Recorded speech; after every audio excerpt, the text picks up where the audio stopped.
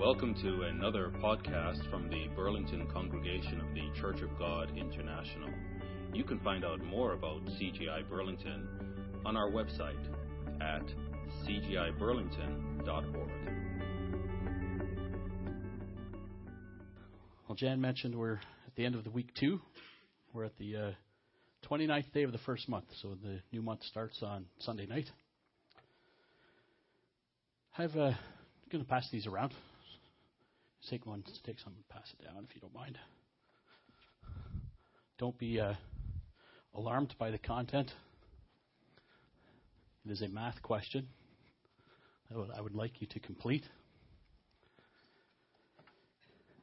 For those of you who are listening via recorded message, I will read the math question. A graduating class has 400 students. 60% of them are male. 20% of the members in the graduating class took calculus.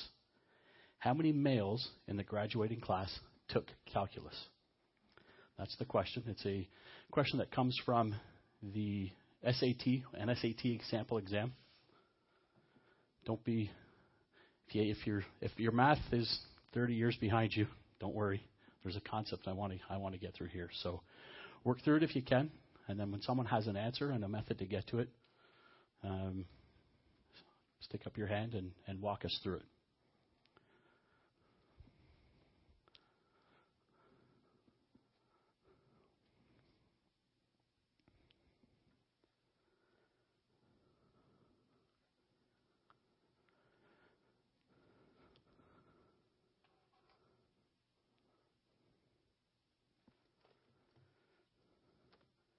Again, for those listening on tape, or on tape, there's an anachronism, that's long ago. Via the computer, 400 students, a graduating class has 400 students. 60% of them are male. 20% of the members in the graduating class took calculus. Therefore, how many males in the graduating class took calculus? Daniel. 48. Why do you say logically?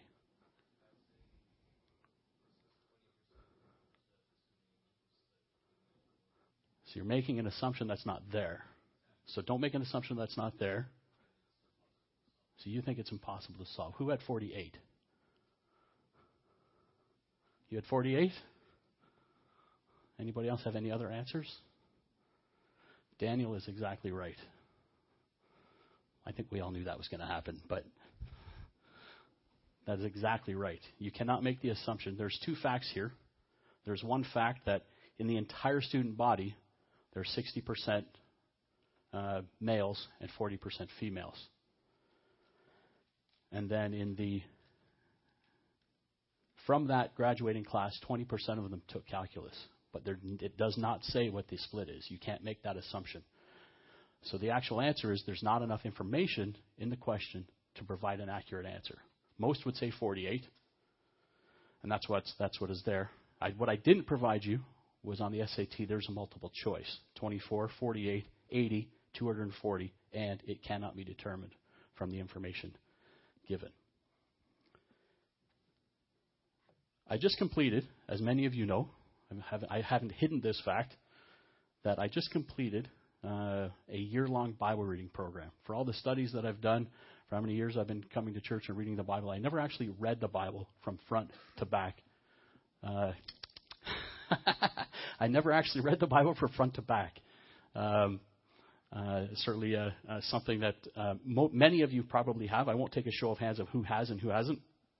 But despite all the years of study over the years, I've never read it through from beginning to end like a book. And I tried one year. I tried a couple of years ago and got to the end of Genesis and then didn't have the stamina to see it through, studying other things. Wasn't not doing Bible study. I just didn't have the stamina to see this project through. However, this year, I started, last year, just after Passover, I started, and I saw it through, and I completed it in 4 days less than a year. I was shocked, actually, that I actually saw it through, but very, very happy that I did. And as many of you who have, you can attest that it was quite an experience. It was an experience that I can't tell you what an amazing experience it was to read the Bible through from front to back. And I can't believe I hadn't I had taken this long to do it. I'm not ashamed to say that it took me this long to do it. I have a particular Bible app that allowed me to take extensive notes along the way as well. It's interesting, many of you that I've talked to, or those who I've talked to that have done this in the past, read it probably at least the first time through, probably read it at the beginning of their walk with God. I'm many years into my walk with God, since I started coming to church when I was 5, baptized 20 some odd years ago.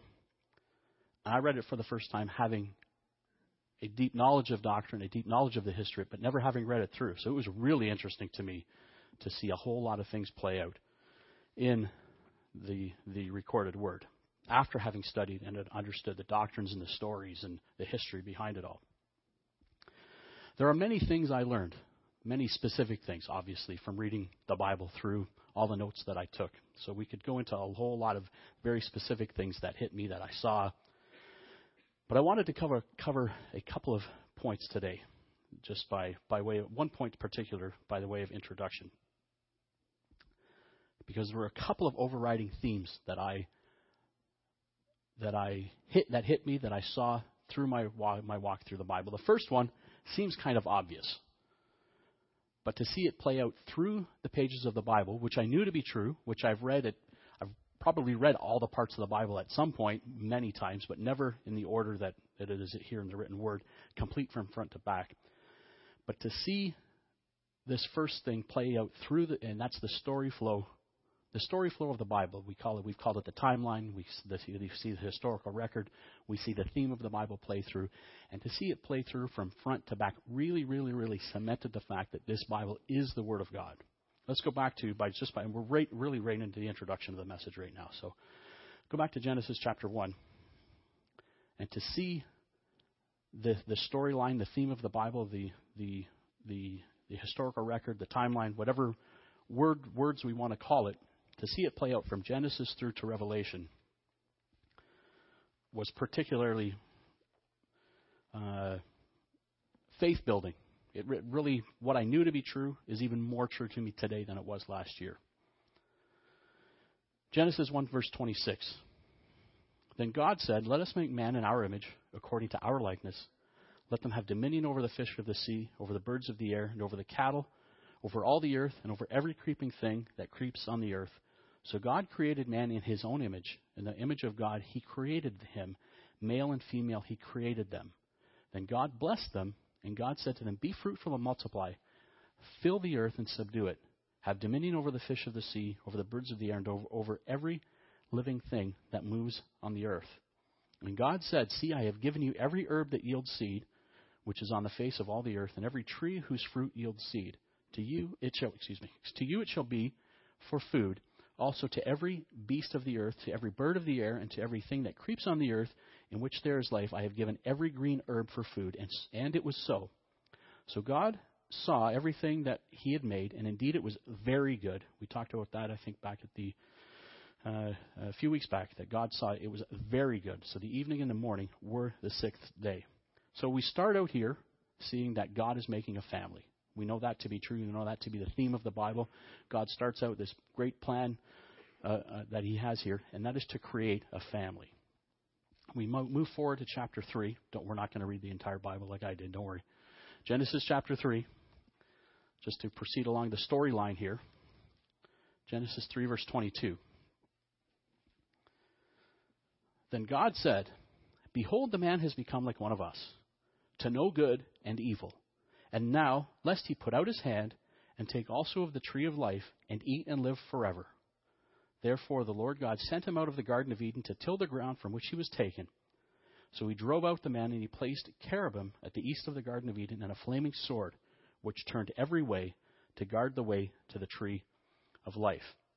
So based on our choices, which we are very familiar with that story, he had to shun us from paradise. He locked us out. He guarded it with angels and a flaming sword.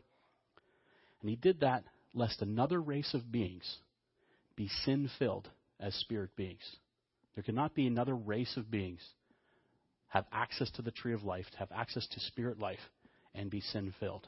So he had to block that off.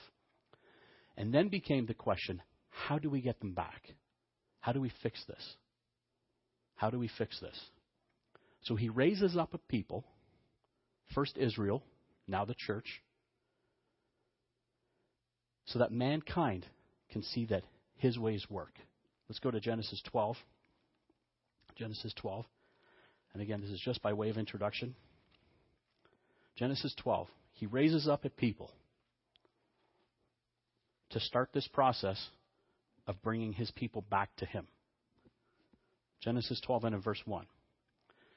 Now the Lord had said to Abram, get out of your country, from your family, and from your father's house, to a land that I will show you. I will make you a great nation. I will bless you and make your name great, and you shall be a blessing.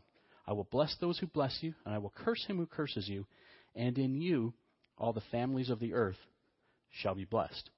And here starts the covenant he makes with Abraham that extends down through various covenants into Israel, and then obviously the further on with the second coming of Christ, the birth of the church, when we know that whole storyline that takes us through the initial plan of God, through the first fruits that we're working on, that we're looking forward to now with Pentecost. So he raises up this people. We know the historical record now shows throughout the rest of Scripture God's never-ending mercy in trying to get his people to follow his ways, whether it be Israel, whether it be the church. But he now, and as part of what the youth study and to the young people, what great job that you did today with your presentations on the various judges. But the judges were just one aspect of God's never-ending mercy, of always reaching down and giving his people another chance. This ultimately culminates in the life, death, and resurrection of his Son to give us undeserved access to his kingdom through payment of death for our sins. And of course, we just came through the Passover season about that. Which then, Revelation 22, let's go to the end of the story. Revelation 22. And when you go through, and we did it, we've done it in our youth studies. We did it last year at the feast when we walked through the timeline of the Bible. Revelation 22, and in verse 1, we see now John's future vision of God's kingdom.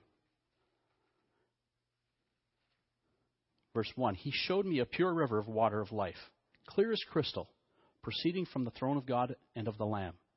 And in the middle of the street, and on either side of the river, was the tree of life, which bore 12 fruits, each tree yielding its fruit every month. The leaves of the tree were for the healing of the nations. And there shall be no more curse, but the throne of God and the Lamb shall be in it, and his servants shall serve him. They shall see his face, and his name shall be on their foreheads, and there shall be no night there. They need no lamp nor light of the sun, for the Lord God gives them light, and they shall reign forever and ever. God's plan from Genesis is finally fulfilled in the future, that we have access to the tree of life, we have eternal life, and we reign with Christ and God forever. God, his family is created, his family is spirit, and it brings the story around full circle all the way back to the tree of life. We started out with that, we end with that, with our vision of the future. Again, we all know this. This isn't a secret. This isn't anything that is earth-shattering. I'm not telling you anything you don't already know. But to see the entire listing of stories, prophecies, letters, and instructions all point to this very basic yet simple and consistent theme really cemented the fact that this is absolutely the Word of God. Despite many centuries, despite all the authors, all the different people, cultures that all went into putting this together. All of the folks that died subsequent to the writers to give us access to this book. So that theme, as I was reading through it, was crystal clear. From the patriarchs to the judges to the prophets to the New Covenant to the Gospels and into the writings of Paul and the Apostles. There is a second overriding lesson that I would like to talk to you about today. It didn't actually hit me until about the last month of my reading. It is easy for us to pull scriptures out of the Bible for use in our studies or in presenting messages, where we will pull out individual scriptures. The messages of these scriptures can be right, but by pulling scriptures out of context, we actually limit our understanding of the entire message of the Bible. And I want to walk through some examples with you today of scriptures that we all know that teach us valuable lessons. I'm not saying the lessons that we learn from them, pulling them out, are wrong. But when we pull them out and look at them individually, we actually miss the point of the entire of the passage that they're in. And back on the first day on Unleavened Bread, we covered one when we talked about God loves a cheerful giver. And that'll be the first one we go to just to recover it again. And I saw it there, but then as I was going through Paul and Peter specifically, talk a lot about the things that jumped out at me. It was like, I've heard these scriptures for years, and I know the lessons behind them. But I'm reading the Bible, again, reading this in context, I'm going, that's not what this is about at all. It's a good lesson, much like we go back to that math question. It could be for 48. It's a reasonable answer. It could be 48, but we don't know that it's 48 because we need more information. So we're going to walk through some lessons here and look at some scriptures that, of their own accord, are good lessons. But that's not what it's talking about, unless you read the entire passage and get it in context. We're also going to look at a couple of examples where false doctrine is used because people pull out a single sentence. And when you read the whole concept, it's like, that's not what it's saying at all. Because what I really want to do is submit the fact that this is the Word of God. And as much as I thought I knew for all the years that I've studied, there are things that you learn every day, and we can read the Bible through and learn so much from it. So much so that it will cement in your understanding that this is absolutely the Word of God. And because it is very important that we read the Bible in context. We've heard that several times over the last few years, but it is so true. Before we continue, I'd like to as I just did, touch a little bit on that math problem. That 48 seemed like a reasonable answer. It's what I came up with when I looked through it. 48 seems like the reasonable answer. But like Daniel, there was something about the question that just didn't sit right with him, because you can't take two separate facts and necessarily combine them. There's the fact that there was 60-40 split men to women here, but 20-80 split for graduates who took calculus versus those who didn't. When you look at that separately, those are two completely separate facts. They do maybe override, like a Venn diagram, like where the sets sort of, they can overlap, but we don't know what the overlap is, so we can't go and assume something that's not there. 48 could be the right answer. It's certainly one of the possible answers, but we don't know it to be the right answer because we haven't got the full context of the situation. And it's important to see things in their full context. So let's start with some good lessons. 2 Corinthians chapter 9. We did cover this in the offertory on the first day of Unleavened Bread, but let's look at it again from this context as a jumping off point to what we're talking about here today. So 2 Corinthians chapter 9 and in verse 7. And if, again, as I mentioned then, and I'll mention it now, anyone who's been coming to a Church of God group for any number of years, this is one of the scriptures that will be read during an offertory message. 2 Corinthians chapter 9 and verse 7. So let each one give as he purposes in his heart, not grudgingly or of necessity, for God loves a cheerful giver. Now, in and of itself, that's a very valuable lesson. We can't argue the fact that God loves a cheerful giver. God wants us to give as we are able. He wants us to give out of the goodness of our hearts. And we need to be cheerful when we're giving. We need to want to give to God. A very, very valuable lesson. But let's read it in context. Now, verse 1. The same chapter, 9, verse 1. Now, concerning the ministering to the saints, it is superfluous for me to write to you, for I know your willingness, about which I boast of you to the Macedonians, that Achaia was ready a year ago, and your zeal has stirred up the majority. Yet I have sent the brethren, lest our boasting of you should be in vain in this respect, that as I said, you may be ready. Now, pause there for a second. Let's hold your finger there. Let's go back to 1 Corinthians 16. Let's look at this, what he was referring to, going back.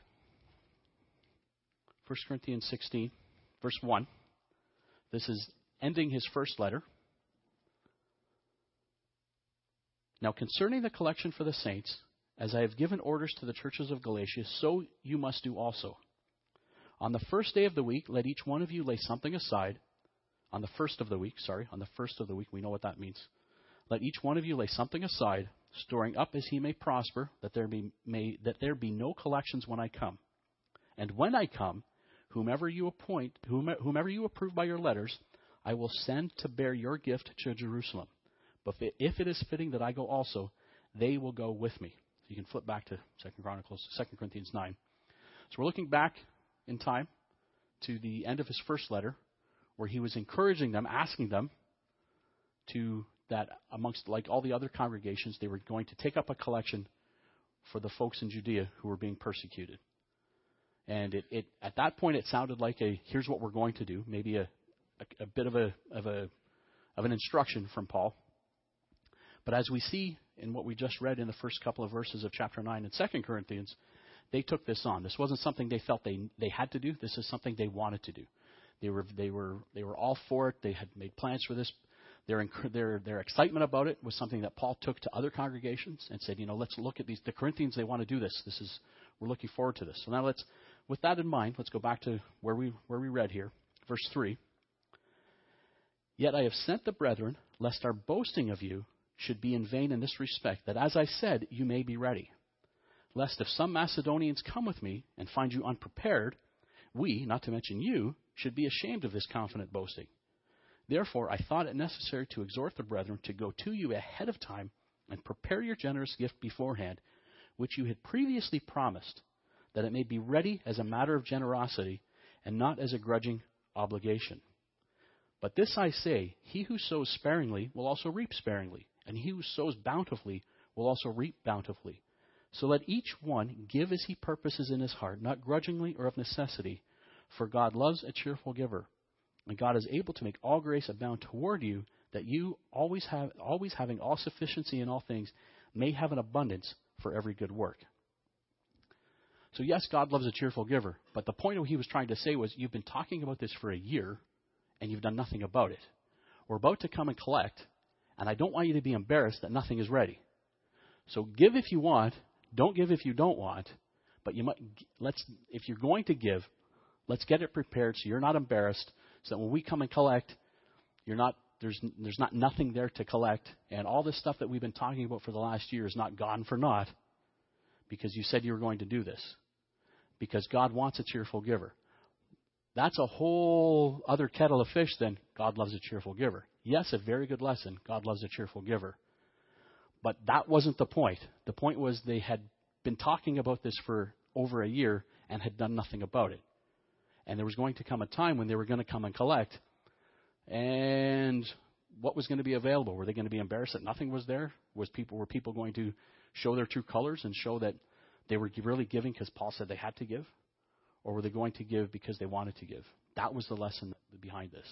So we can, again, here's an example of pulling out a scripture to say God loves a cheerful giver, which is a good and godly lesson, but not the entire context of the story. 1 Peter 3, verse 15. 1 Peter 3:15.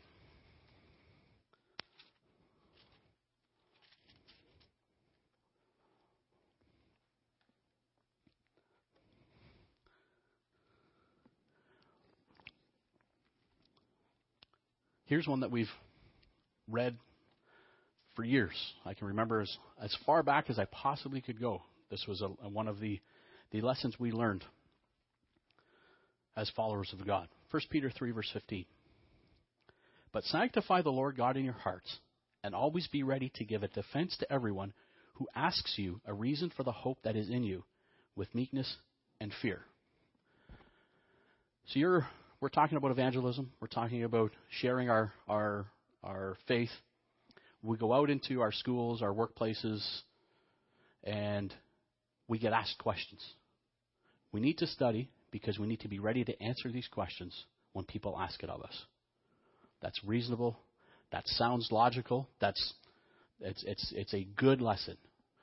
Know your scriptures. Know your faith, so that if you're asked about it, if you're asked anything about it, you can give an answer of the hope that lies within you, if you're asked, wherever you're asked by whoever you're asked. Let's read what 1 Peter was about. Verse 13. And who is he who will harm you if you become followers of what is good? But even if you should suffer for righteousness' sake, you are blessed. And do not be afraid of their threats, nor be troubled. But sanctify the Lord God in your hearts, and always be ready to give a defense to everyone who asks you a reason for the hope that is in you, with meekness and fear, having a good conscience, that when they defame you as evildoers, those who revile your good conduct in Christ may be ashamed. For it is better, if it is the will of God, to suffer for doing good than for doing evil. And dropping down to chapter 4 and verse 1. Therefore, since Christ suffered for us in the flesh, arm yourselves also with the same mind. For he who has suffered in the flesh has ceased from sin, that he no longer should live the rest of his time in the flesh for the lusts of men, but for the will of God.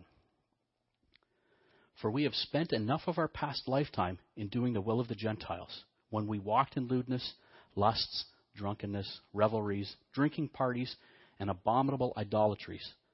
In regard to these, they think it is strange that you do not run with them in the same flood of dissipation, speaking evil of you. They will give an account to him who is ready to judge the living and the dead. And for this reason, the gospel was preached also to those who are dead, that they might be judged according to the men in the flesh, but live according to God in the Spirit. The time that Peter was writing was a time of deep persecution. We know that with the Roman Empire and all that they were going through. Peter was coming to the end of his life, and he was writing to the church about the persecution that was going to happen to them, and by extension, to those in the end time. There will come a time when we could be seriously persecuted for our faith. We've heard Pastor Adrian talk about the Islam and the coming of Islam and all that that means. His several messages that went into some detail there. Yes, be ready to answer anyone in your life who asks a question. But this has everything to do with having a gun to your head to say, do you believe in Christ? Because if you say yes, I will kill you.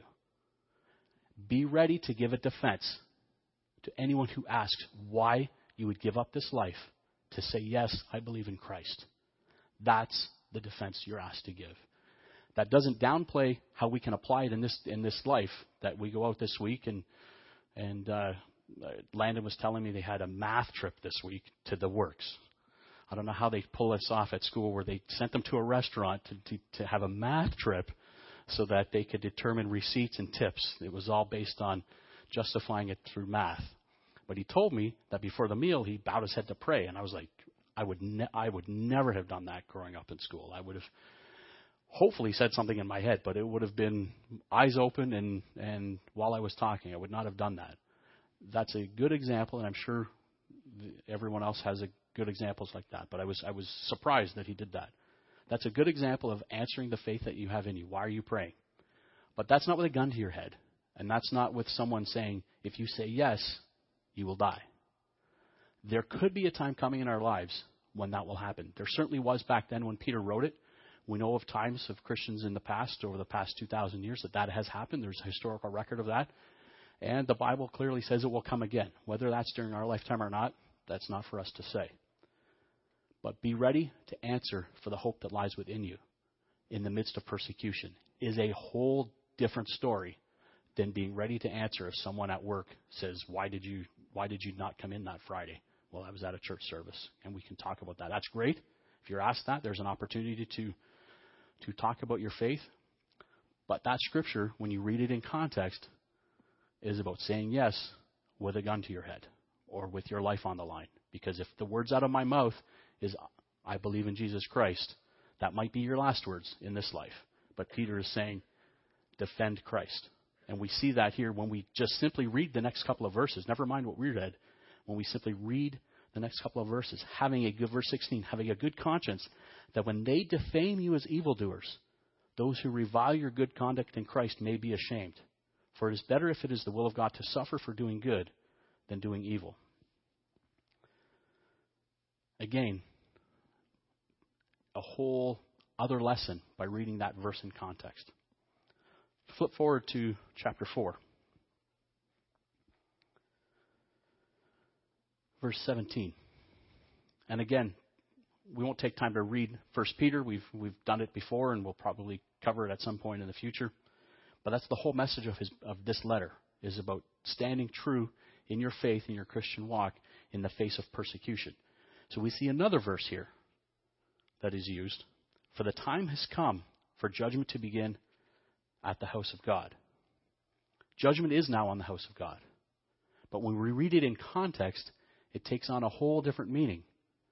That, you know what, there could come a time when we are asked of our faith, and it means giving up this life. And Peter's message here is, do not worry about this life. Judgment then will be upon you. Because if you say no, if you deny Christ, Scripture is clear what happens when we deny Christ and we choose this life over the next one. So yes, judgment is on the house of God, and there's debates that happen. What does that mean, that judgment is on the house of God? It kind of clears things up when you read the whole book in context. The judgment is on the house of God.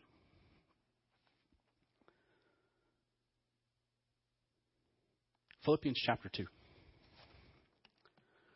We sort of covered this last year, or 2 years ago, when we went through the book of Philippians. But let's look at it again in terms of what we're talking about today, and that is pulling a verse out of context and then missing the entire point of the passage.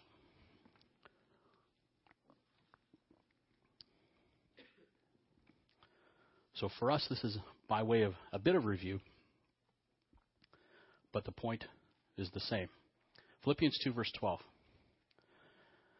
Therefore, my beloved, as you have always obeyed, not as in my presence only, but now much more in my absence, work out your own salvation with fear and trembling. For it is God who works in you both to will and to do for his good pleasure. And of course, we know what we talked about here, that this is not an individualistic statement. It certainly, there's a validity to it when you look at it as an individual. Yes, I must work out my own salvation.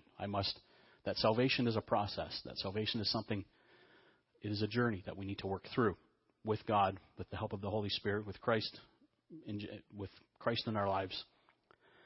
That we need to work through our salvation.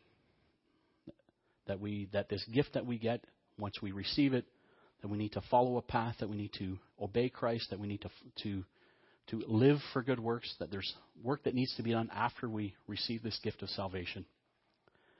But when we look at the message to the church in Philippi, we know from our studies before that this was a group message. We go back to chapter 1, and you can just look there that he's reading chapter 1, verse 1, to all the saints in Christ Jesus.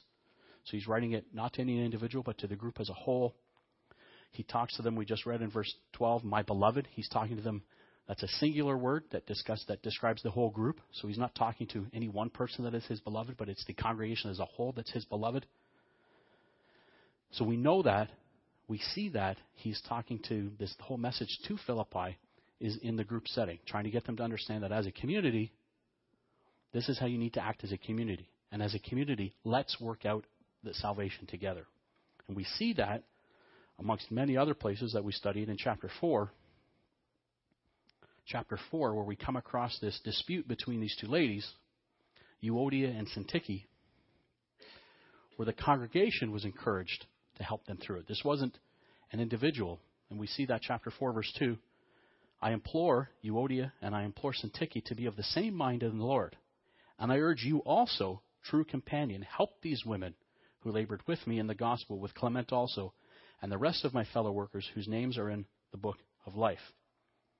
So here the letter is written to the entire congregation. He uses beloved, he uses brethren, all of these single group words several times, with instructions on having healthy, dynamic, serving congregations.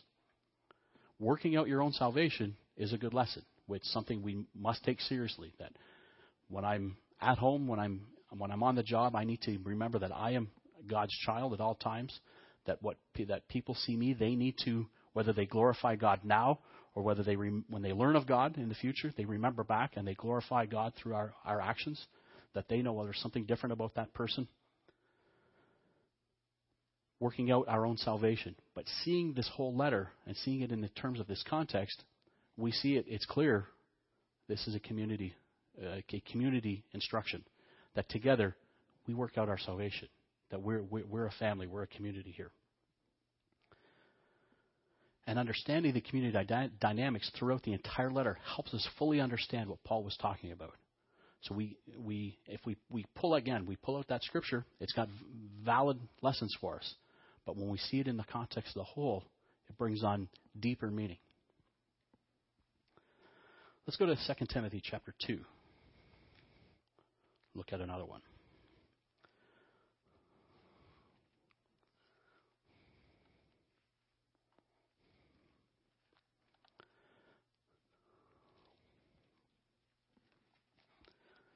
Second Timothy chapter 2 and verse 15.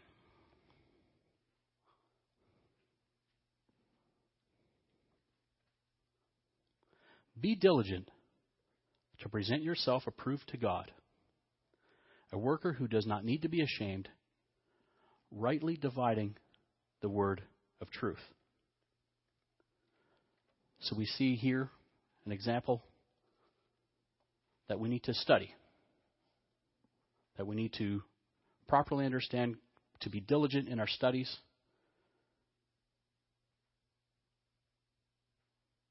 Valuable lessons. We all study God's Word. We want to be diligent in studying God's Word. Certainly a very valuable lesson when we look at it. But understanding that this was Paul's final letter from prison to his son of the faith, his companion Timothy. And these were final instructions for Timothy and for the brethren.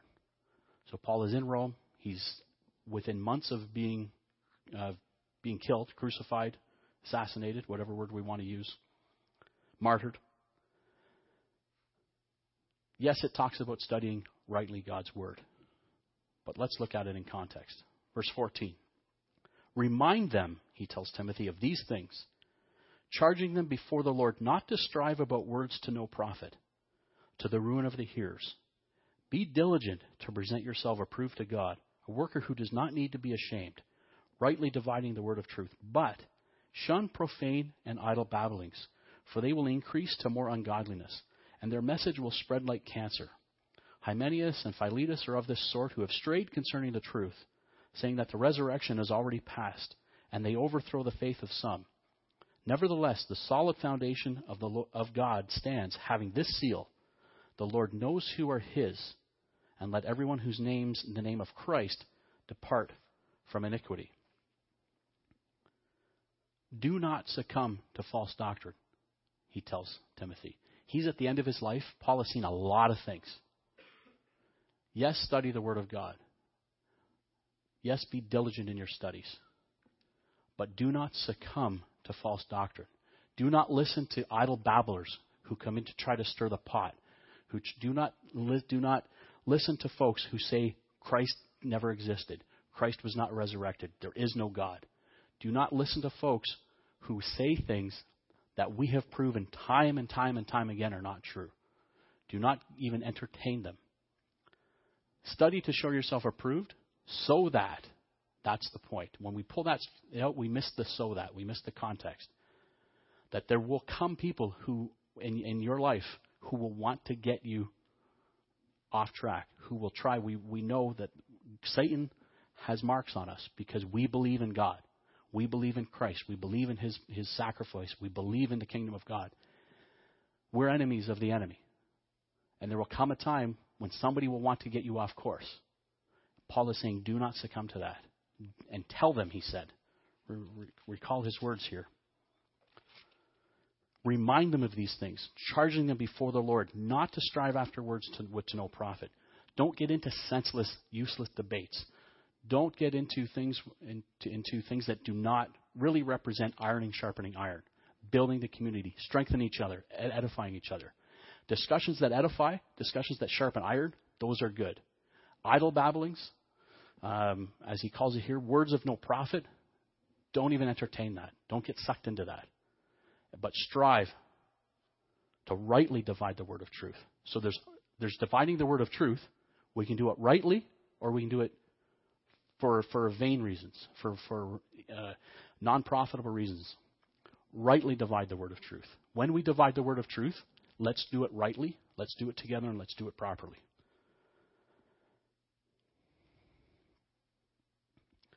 Obviously, Paul knew from his past, his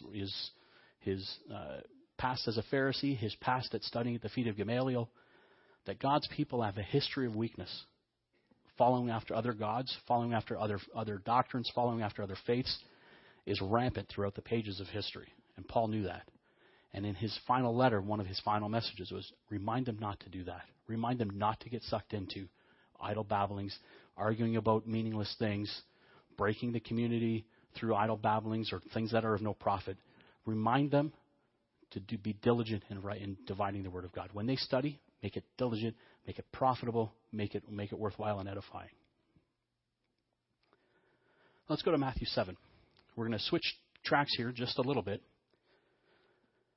to look at a couple of examples of pulling scriptures out whereby we're actually misleading people. Not in the cases that we did where we actually had valuable lessons. They were just incomplete lessons. The 5 examples that we read, the lessons that are there that we can pull these scriptures out, they're valuable. They are meaningful. They actually help us. But they're out of context, and we miss the bigger picture and the complete meaning. Here we have an example of misleading people into wrong beliefs through the use of a verse. We're in Matthew 7, verse 7. Ask, and it will be given to you. Seek, and you will find. Knock, and it will be opened to you. For everyone who asks receives, and he who seeks finds, and to him who knocks it will be opened. There is the health and wealth gospel. All you need to do is ask, seek, or knock, and God will answer and give. Tell him what you need. Tell him you're a follower, and he will give. We can live an easy life. We can live a life of wealth. We can live a life of no trials. We can live a life of early retirement maybe. All you need to do is ask. You're a follower of God. Simply ask, and he'll give you what you're asking for. That seems to be what it says. And many have built ministries on the health and wealth gospel, that all you need to do to live a good life in this life is ask. God says so. Ask, and it will be open to you. Seek, and you'll find. Knock, and it will be open to you. But really, that's the message of this verse? That's what it's saying? The entire message of the Sermon on the Mount, which I've described as Christianity 101, is that God's way is not about this life, but about serving others and preparing ourselves for the next one. And all we need to do, we can read all of it or any of it to get that point. But let's go back and read chapter 6 and in verse 19. We can go anywhere to disprove that this is the proof of the health and wealth gospel. We can, chapter 5, chapter 6, chapter 7, we can talk about charitable deeds and doing things in private where you're doing any good, do it privately so that no one knows. So that this is not about building up your reputation, but this is actually just doing good for someone so that no one knows about it. We can go back to the law and talk about Christ showing that the law was about this, but really the intent was this. This is all asking you, this is changing their mindset. These were people that had a certain mindset for thousands of years, and Christ was coming to say, you've misrepresented what I was trying to say. You need to understand this. You need to understand that it is not about that. It is about this. And here is a great example, chapter 6, verse 19. Do not lay up for yourselves treasures on earth, where moth and rust destroy, and where thieves break in and steal. But lay up for yourselves treasures in heaven, where neither moth nor rust destroys, and where thieves do not break in and steal. For where your treasure is, there your heart will be also. It is not about this life. It is about the next one. So how can we then say, amongst all that we read, that Christ's teaching, Matthew 5, 6, and 7, we come to the end, and then he says, you know what? Whatever you want, just ask and you'll get it. that can't be what it's talking about. This is a completely changing mindset of people that thought a certain way for thousands of years. And what he's saying is, there is a different way. I'm going to show you, but you need to ask. You want to know this way? Ask and I'll tell you. You want to find out the way to the kingdom of God? Just seek it and knock on the door and I'll open and I'll show you the way. It is not about the health and wealth gospel. But by not reading that verse in context, it certainly seems like it could be the health and wealth gospel. You can take that out and you can say, you know what? I'm a follower of God. God owes me. I'm following you, God. You owe me. Here's now what I'm asking for. I want this, and I want this. And I don't want this, and don't give me this. And I'm faithfully coming to church, and I'm faithfully praying. I'm faithfully giving you my tithes. So you owe me because that's what it said. Context. Context again is key. And we see that. God's laws are to help change us from the inside if we truly understand what they are. And that was what Christ was trying to convey to them. Why is this bad? What happens when people believe this? They come to God in hopes of living a prosperous life. And then they get a life of trials. They get a life of sickness. They get a life of poverty. And they say, that's not what I signed up for. You said if I followed you, I would get this. But now I have a life, I'm poor. I don't know where my next meal is coming from. Maybe I have cancer. Maybe I have sadness. Maybe my family's all left me. And they give up this life because they go, "What? This isn't what I signed up for." I read this, and it says, "Whatever I want, I get." So we can see here why this is bad. Why pulling something out of context can completely obliterate the gospel of God. Acts chapter 10.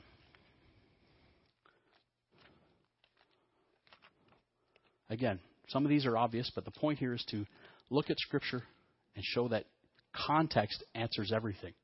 When we see that the Bible, we always hear that the Bible, let the Bible interpret itself. What really that is saying is context. Get the entire message of the Bible. What seems like here's what it says, like that what we just read in Matthew, that could be what it says, but when you read the entire message, when you get the entire message of God, things clear up pretty quickly. Acts chapter 10 and verse 15. And a voice spoke to him again the second time, "What God has cleansed, you must not call common. Therefore, we can eat anything." That's what it says. Peter has a dream.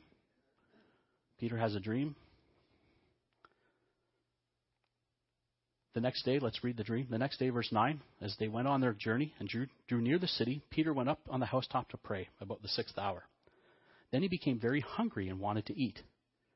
But while they made ready, he fell into a trance and saw heaven open and an object like a great sheet bound at the four corners descending to him and let down to the earth. And in it were all kinds of four-footed animals of the earth, wild beasts, creeping things, and birds of the air. And a voice came to him, "Rise, Peter, kill and eat." And Peter said, "Not so, Lord, for I never have eaten anything common or unclean." And a voice spoke to him again the second time, saying, "What God has cleansed, you must not call common." So, let's go have a bacon burger, pork hot dog, stuffed with shrimp, and anything else we want. Because the Bible says, what God has cleansed, you must not call common or unclean. So God must have cleansed all of the animals. We read verse 14, where Peter said, "Not so, Lord, for I have never eaten anything common or unclean." Common and unclean. Common being fit for sacrifice, which were all animals were. Unclean has to do with the foods that you are allowed to intake. God didn't even answer with the word unclean. He said he made all things. What God has cleansed, you must not call common. We know what Peter then, we're going to read what Peter came to learn. Verse 17. Now while Peter wondered within himself what this vision which he had seen meant, So Peter at this point had no clue what this meant. Peter had no clue. Behold, the men who had been seen from Cornelius had made inquiry for Simon's house and stood before the gate. And they called and asked whether Simon, whose surname was Peter, was lodging there. While Peter thought about the vision, the Spirit said to him, Behold, 3 men are seeking you. Arise, therefore, go down and go with them, doubting for nothing, for I have sent them. Then Peter went down to the men who had been sent to him from Cornelius and said, Yes, I am he who comes. I am he whom you seek. For what reason have you come? And they said, Cornelius the centurion, a just man, one who fears God and has a good reputation among all the nations of the Jews, was divinely instructed by a holy angel to summon you to his house and to hear words from you. Then he invited them in and lodged them. And on the next day Peter went away with them, and some brethren from Joppa accompanied him. And the following day they entered Caesarea. Now Cornelius was waiting for them and had called together his relatives and close friends. And as Peter was coming in, Cornelius met him and fell down at his feet and worshipped him. Now remember what we first read. Peter had no idea what this dream was about. So he was confused. Peter lifted him up, saying, Stand up, I myself am also a man. And as he talked with him, he went in and found many who had come together. Then he said to them, You know how unlawful it is for a Jewish man to keep company with or to go to one of another nation. But God has shown me that I should not call any man common or unclean. Therefore, I came without objection as soon as I was sent for. I asked then, For what reason have you sent me? We take time. You can take time on your own to read Cornelius' answer. But for time's sake, let's go down to verse 34. Then Peter opened his mouth and said, In truth, I perceive that God shows no partiality. And then verse 44. While Peter was still speaking these words, the Holy Spirit fell upon all those who had heard the word. And those of the circumcision who believed were astonished, as many as came with Peter, because the gift of the Holy Spirit had been poured out on the Gentiles also. For they heard them speak with tongues and magnify God. Then Peter answered, Can anyone forbid water, that these should not be baptized who have received the Holy Spirit just as we have? And he commanded them to be baptized in the name of the Lord. Then they asked him to stay a few days. So let's go back to God's statement, the voice that came to Peter. What God has cleansed, you must not also call common. Immediately after that dream, when Peter was confused, Peter is placed in a situation where a Gentile and his family are clearly being called. Clearly being called. We just read that. So Peter has a dream. God teaches him something, says something that he's confused by. It sort of looks like food. It sort of looks like it's the food issue, that all food has been made clean. But Peter's confused. So Peter doesn't know that that's what it is. So Peter has no idea. So based on that verse, people come to say all food is clean. But not even Peter knew that. Peter was confused. He didn't know what it meant. So when he's confused, what does God do? He immediately puts him in a situation where there are people of the Gentile background who are being called. And Peter all of a sudden realizes that's what that was about. God is calling people that aren't Jewish to the faith. That's what that's about. If that was about food, why didn't they go out and have a meal of pig? Wouldn't that make sense? So Peter's confused. I don't know what this means. And they went to Cornelius' house. Cornelius pulls out a pig and they have a roast. And we all know that's what it means. Because how many times in the Bible have we read places where there was food eaten? Abraham and Melchizedek. Abraham and the angel. The prodigal son kills the fatted calf. The food was known. Calf, lamb. We know what they killed. We know what they ate. Here, let's go kill a pig and let's eat a pig, because obviously God's teaching us something different. They didn't do that. God put Peter in a situation where it was clear Gentiles were being called. So Peter's confused. It gets cleared up pretty quick that these folks are people that I'm not even, according to the law, I'm not even supposed to be here with them, but man, they're acting better than my brothers and sisters in the Jewish faith. So clearly something's going on here. There's an example of pulling a verse out and not reading it in context. Why not go have a meal? That's my question. Peter's confused. Let's clear it up. Peter goes down to Cornelius' house. That's where he was told to go. Come on in. We'll share a meal. And it's pig. If Cornelius serves pig, there's your answer. Man, God cleaned up the animals. That must be what it means. God has shown me we've cleaned up animals. That's not what he said. He said, God has shown me all people can be called. Again, an example of context. An example of context. There are other examples, including, and we're not going to go into this, but including the many misinterpretations of the book of Revelation. There are good interpretations of Revelation. It's a valuable book. There are also misinterpretations. And we won't take the time or open that can of worms here. We can do it afterwards if we want. But again, it's based on not understanding the context of the book. We certainly, again, don't have time to delve into this today, but there is extreme value in the prophetic messages of Revelation and the Old Testament prophets. But churches get into trouble, in my opinion, when context is not considered. And remember the definition of context.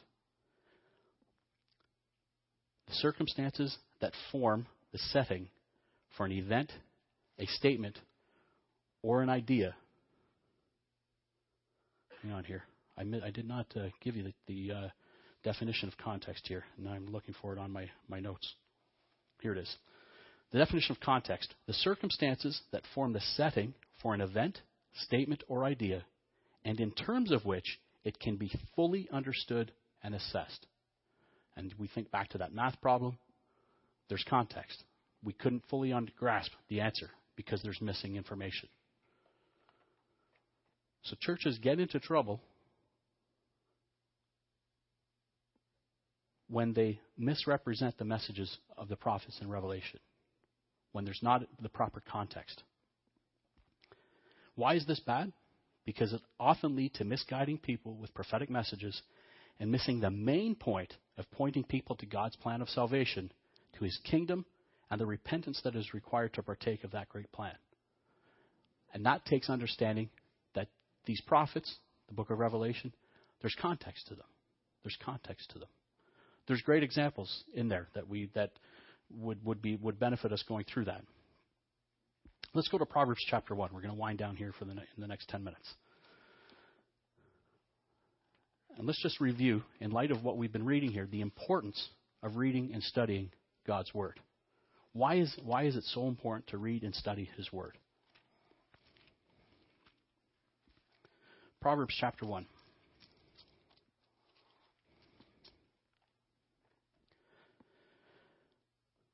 Verse 1. The Proverbs of Solomon, the son of David, king of Israel, to know wisdom and instruction, to perceive the words of understanding, to receive the instruction of wisdom, justice, judgment, and equity, to give prudence to the simple, to the young men knowledge and discretion.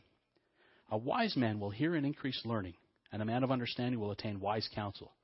To understand a proverb and an enigma, the words of the wise and their riddles. The fear of the Lord is the beginning of knowledge, but fools despise wisdom and understanding. We want wisdom. We want understanding. We want to know how to live this life, how to act properly in this life, how to get the most out of this life. It begins here. We have an instruction manual that tells us how to get the most out of this life. Who created it? God created it. Let's go to His instruction book to figure out how to get the most out of the life that He created. Acts chapter 2.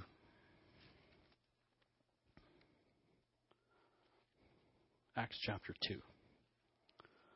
And again, nothing we haven't read on several occasions.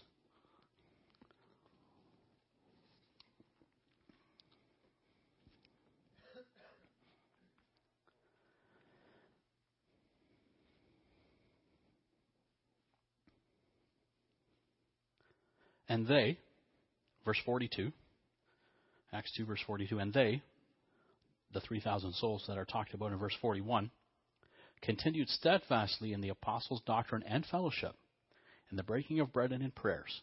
Then fear came upon every soul, and many wonders and signs were done through the apostles. Now all who believed were together and had all things in common, and sold their possessions and goods, and divided them among all, as anyone had need. So continuing daily with one accord in the temple, and breaking bread from house to house, they ate their food with gladness and simplicity of heart, praising God and having favor with all the people. And the Lord added to the church daily those who were being saved. Together, continuing steadfastly in the doctrine. We already read about being steadfast in doctrine. We read that earlier. And doing so together, breaking of bread, keeping the community together. There's value in studying God's Word, in rightly dividing the Word of God together. Let's go to Acts 17.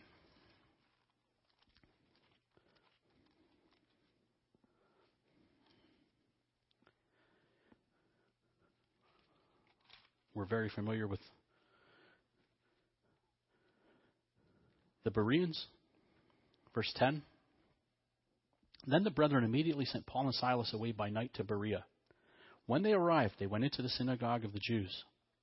These were more fair-minded than those in Thessalonica, in that they received the word with all readiness and searched the Scriptures daily to find out whether these things were so. So here's another example of folks that together were diligent about their studies. That when they heard something, they dug into it. They wanted to know that it was true. They wanted to know how right it was. They received it with all readiness. They were anxious to come and receive the Word of God. It wasn't just, okay, I'm going to show up make my appearance for 2 hours this week and have a coffee and go home. They were anxious to receive the Word of God. And when they did, they went back into the Scriptures to find out if what they were hearing was true. It is a privilege to be able to read, study, and have access to God's Word. We know the history of its writing, its preservation, those who wrote it, those who died salvaging it, those who died to put it together, that we may have access to this book. Why read the Bible, and why is it important to read it in context? Ephesians 4 gives us one reason. Ephesians chapter 4 gives us one reason.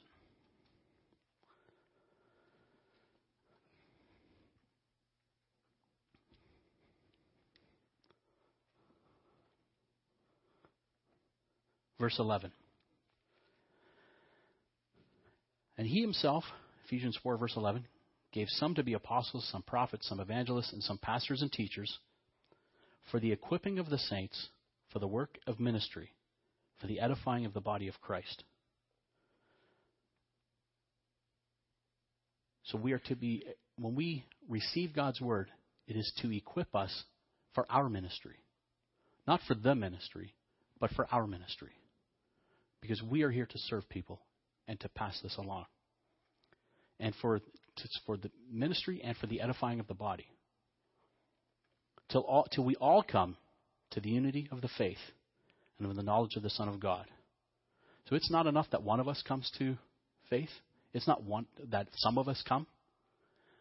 The job is not done until we all come to the unity of the faith and of the knowledge of the Son of God, to a perfect man, to the measure of the stature of the fullness of Christ, that we, not individuals, but we as a group, should no longer be children tossed to and fro, carried about with every wind of doctrine by the trickery of men, in the cunning craftiness of deceitful plotting, but speaking the truth in love, may grow up in all things into him who is the head, Christ, from whom the whole body, joined and knit together by what every joint supplies, according to the effective working by which every part does its share, causes growth of the body for the edifying of itself in love. For the body to be truly edified, for all of us to be truly edified, we must be sound in the truth of God. This comes from having the complete message, not part of it. And when we do here, it protects us, like much of the warnings throughout Scripture, to be tossed around by folks that aren't believers in Christ, that aren't believers of this way of life, that are trying to inject their doctrines upon us. That we are not blown about and put off course and not sure and steadfast in our footing with doctrine. 2 Timothy 3. 2 Timothy 3. Another reason, and a final reason, why it is important to read the Bible, to get it in context, and to understand the full meaning of the Word of God. We go to what the scripture reading was. 2 Timothy 3 and verse 10. Again, recalling that this is Paul's final letter. He's within months of being martyred. Perhaps months, weeks maybe. His final letter to his friend and fellow servant Timothy. But you have carefully followed, verse 10 of chapter 3, you have carefully followed my doctrine, manner of life, purpose, faith, long-suffering, love, perseverance, persecutions, afflictions, which happened to me at Antioch, at Iconium, at Lystra, what persecutions I endured. And out of them all the Lord delivered me. Yes, and all who desire to live godly in Christ, Jesus will suffer persecution. But evil men and impostors will grow worse and worse, deceiving and being deceived.